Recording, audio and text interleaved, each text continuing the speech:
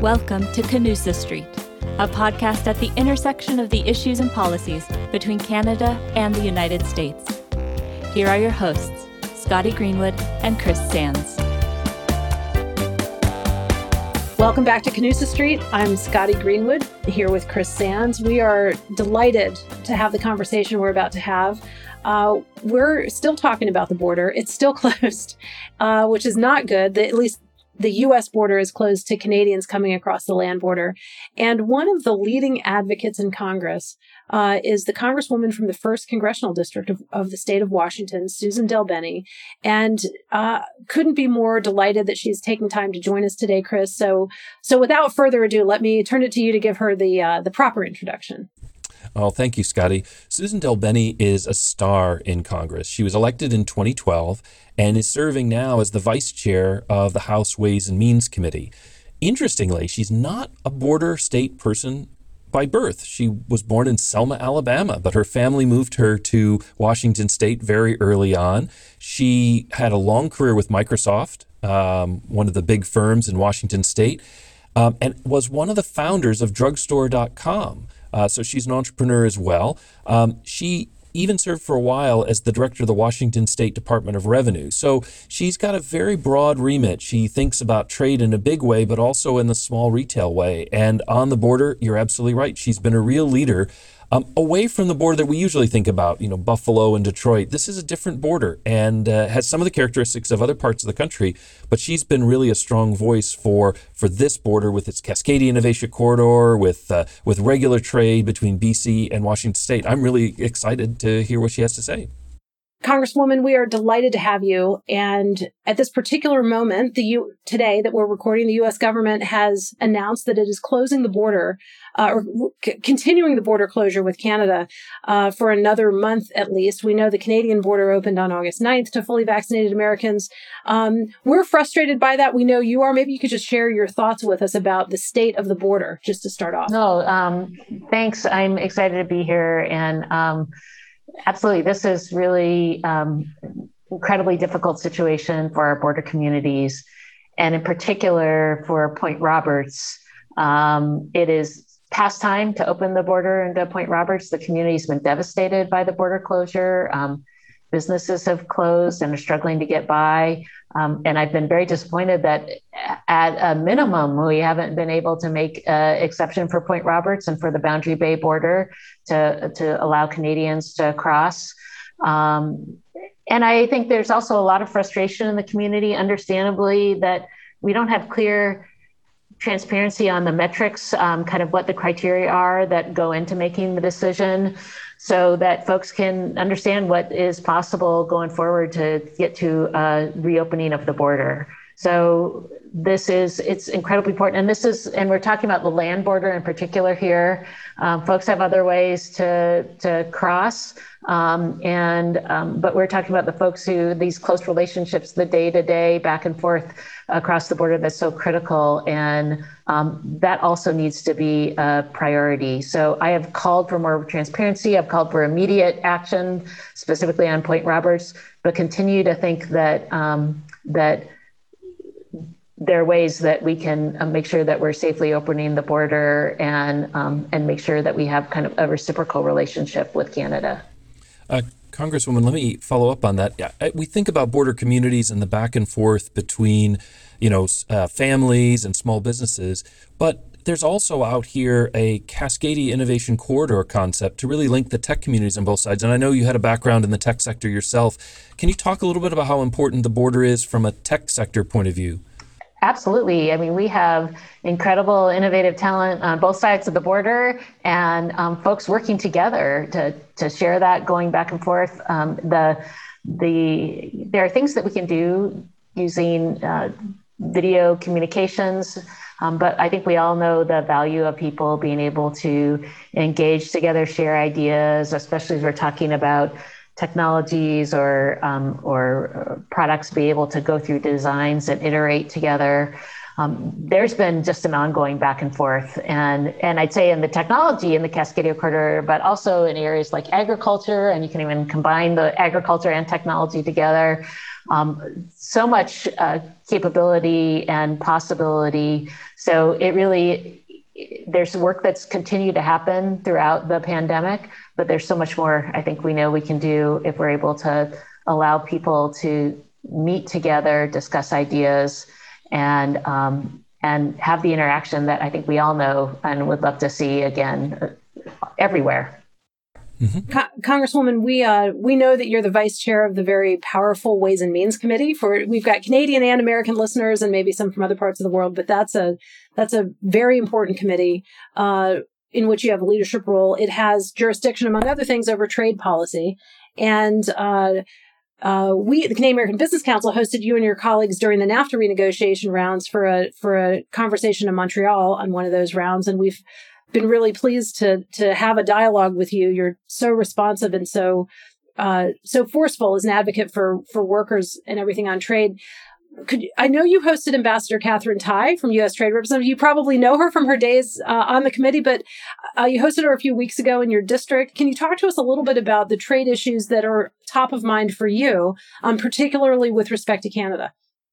Absolutely. It was wonderful to have Ambassador Tai up in our district, and she came up to came up further north into Skagit County to meet with our farmers. She met with some members of the business community, and we talked just a variety of issues. We're the most trade dependent state in the country, so there's always lots to talk about when it comes to trade. But in particular, we talked a lot on the agricultural side. Clearly, there's a lot of sharing back and forth.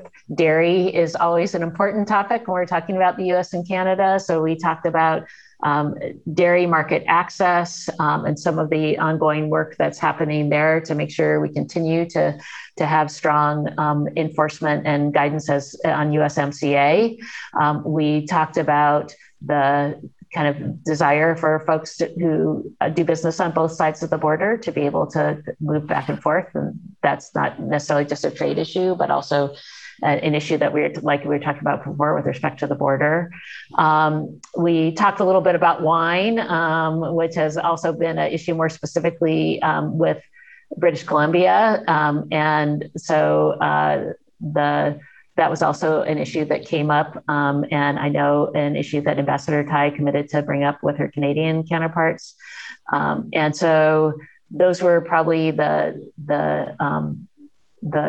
big issues that are addressed. Clearly, kind of ongoing conversations as well. I'm also co-chair of the Digital Trade Caucus, and to make sure that we're being really ahead of things as we think about digital trade and how really that is foundational across so many sectors of our economy. Everyone's using technologies now. So make sure as we're moving forward that we have a strong relationship there, and concerns about things like digital services taxes, other things that are really discriminatory and targeted for U.S. companies, and making sure that we're working together on the kind of international approach that's being taken by the OECD. So that's like I said, there's a ton of things we're all working on together, but that's a glimpse of some of the things that we talked about. Those are hot topics for sure. I just want to dig a little bit deeper, if I could, just to understand when you talk about dairy. Let's talk about milk and wine for a minute. When you talk about market access in Canada, is the new trade agreement, the USMCA, is it working? What are the concerns with it right now? Like, what is it that Ambassador Tai needs to do from the U.S. perspective on the issues of dairy and wine? Well, so on dairy, there's been some disputes with respect to dairy access and kind of the categories that have been used for milk products. The USTR has brought up this case and put the USMCA enforcement tools to use to make sure that we have the agreement working as we intended to. I had signed on to a letter prior to the USTR announcement encouraging the ambassador to take these steps, because we want to make sure we have a strong track record for success on USMCA and making sure that the goals that we have all agreed to are going to be met.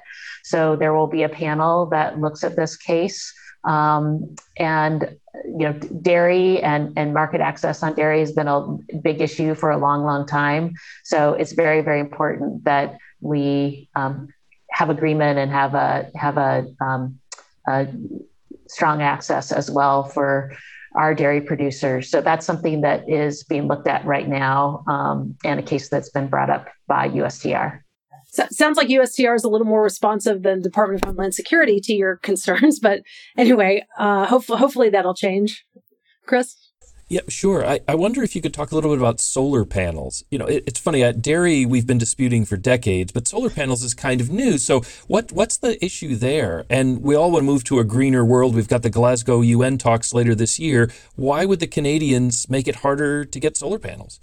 Well, I think, there was getting rid of the safeguard tariffs that the Trump administration imposed on Canadian solar panels, I think is a win-win. We want to increase solar panel production and make solar panels more affordable for U.S. customers. It would also allow the U.S. More Canadian investment in U.S. solar panel manufacturing, which has been important right here in our region. We have a Canadian company who wants to invest in expansion of production right here in Whatcom County. So that is an important one. I sent a letter along with Congressman Larson from Washington State, as well as Senator Patty Murray, to the U.S. Trade Representative, asking for the administration to phase out those tariffs, so we can continue to see that work going forward. Fantastic. And can I follow up a little bit on Point Roberts? I was thinking a bit about this. We're the country that did the Berlin airlift. And we've left these Americans sort of isolated, and we haven't been able to find a way to get the Canadians to make an exemption. Talk a little bit about how the people of Point Roberts are feeling these days, and do they feel like we've abandoned them or forgotten them, or I know you haven't for sure. Well, the Point Roberts obviously has been a unique challenge given the dependency they have on being able to cross the border. The Canadian border opening up and allowing transfer back and forth has been a huge help for Point Roberts. But I think the reason why the opening on the U.S. side is so critical is that the economy of Point Roberts is very dependent on Canadians being able to come into Point Roberts. So we had two issues: Point Roberts folks being able to travel through Canada into the mainland U.S., which was important, and it was very challenging for a long time during the pandemic. But the ongoing issue that we have now is people from Canada being able to cross into Point Roberts. Many have properties in Point Roberts. Many have also come across on a regular basis to purchase things in Point Roberts. And so the stores and businesses in Point Roberts are very dependent on Canadians coming and buying things from them. That really drives their economy. And it's also very seasonal. And here we are around the summer season. We're coming to the end. And with the border closed, it makes it even harder for these businesses to be sustained. It's hard anyway with the seasonality, and the unique situation of Point Roberts has been particularly hard when Canadians can't come in. And places like the grocery store, the one grocery store in Point Roberts has talked about closing because they just have just a small percentage of their normal traffic into their store. And if the border's not reopened, they're not sure that how long they can stay in business. So we provided, the governor provided some resources there. I've been working on legislation to have more financial assistance for the community of Point Roberts, but it continues to be a huge challenge because they need the ongoing business that they get from Canadians when they come into Point Roberts. Thank you so much for that. We only have a couple of minutes left, Congresswoman, and it's clear for Point Roberts that Canada is an enormously important relationship, foreign relationship. I wonder if taking a step back and thinking more broadly about the United States relationship with our partners around the world, how do you stack rank Canada? Where is the Canada-U.S. relationship in kind of order of magnitude, and how's it doing at the moment, given the concerns with the border and tariffs and everything else? Well, there's so many different ways. One, it's an incredibly important relationship, our close neighbor, but it's the macro and the micro. And I say that because the day-to-day relationship is so important to that across the northern border for so many communities. And if I look at the communities that I represent, that the day-to-day impact is even greater. The not only the relationships, but the business bonds, what we talked about earlier in terms of the innovation that takes place across the border, the kind of reliance that we have on each other. All of that is hugely important, not just at that macro level when we talk about our international relationships, but really incredibly consequential at the community level. And that's why the land border in particular is so important, because that's the community level. Those are the families who are kept apart, people who have properties on either side of the border trying to get back and forth, the close ties of our economy where people cross the border to access certain goods and services. That is day to day, which is as important as it gets. Exactly right. And it's true in Washington and British Columbia. It's true in Montana and Alberta, right across Vermont, Quebec, all the way up through Maine. So at Minnesota, we could go on and on, but thank you for that. And Chris, over to you for a final word. Well, I guess I wanted to ask maybe one last question. In Congress, as you talk to some of the other members, not from the border district, but maybe from border states, is there a broader sentiment that that USMCA and other things are so important that we really need to take a look at our Canada relationship? Are there allies in the interior of the country who started to connect with the border, hearing the stories that you've talked about and some of the opportunities that we have cross border? It's a priority. I mean, USMCA, as you know, is a huge priority across the country. And because, we talk about the day-to-day in terms of proximity to the border and those relationships. But if we look at across so many different industries, the supply chains that take place back and forth, where solar panels might be a good example there. That doesn't necessarily have to be just in near the northern border. Those are relationships that can take place in other parts of the country. It is a priority across the country, and I think the different members also in other areas that as members of Congress would also say that this is a high priority relationship.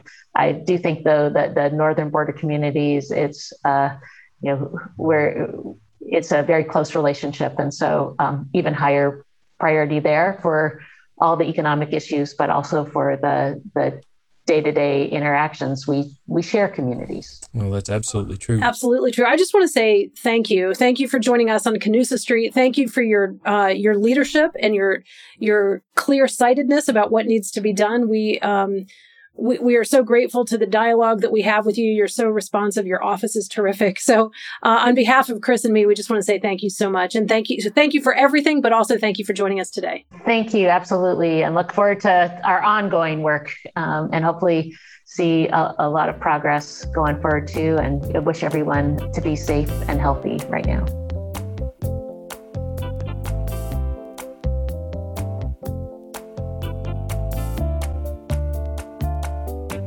Well, Chris, that was both an insightful conversation and also in some ways a frustrating one. I don't know how many times we'll have to have episodes of Canusa Street with frustrated U.S. politicians talking about how the border continues to be closed to Canadians. It's becoming confusing, I think, and frustrating. And it's not just that it's confusing and frustrating to us, but we heard that directly from Congressman Higgins, from other members of Congress, and now from Suzan DelBene, who is one of the leading voices. So what an honor for us to have her, but also it's a little bit frustrating, the state of affairs, don't you think?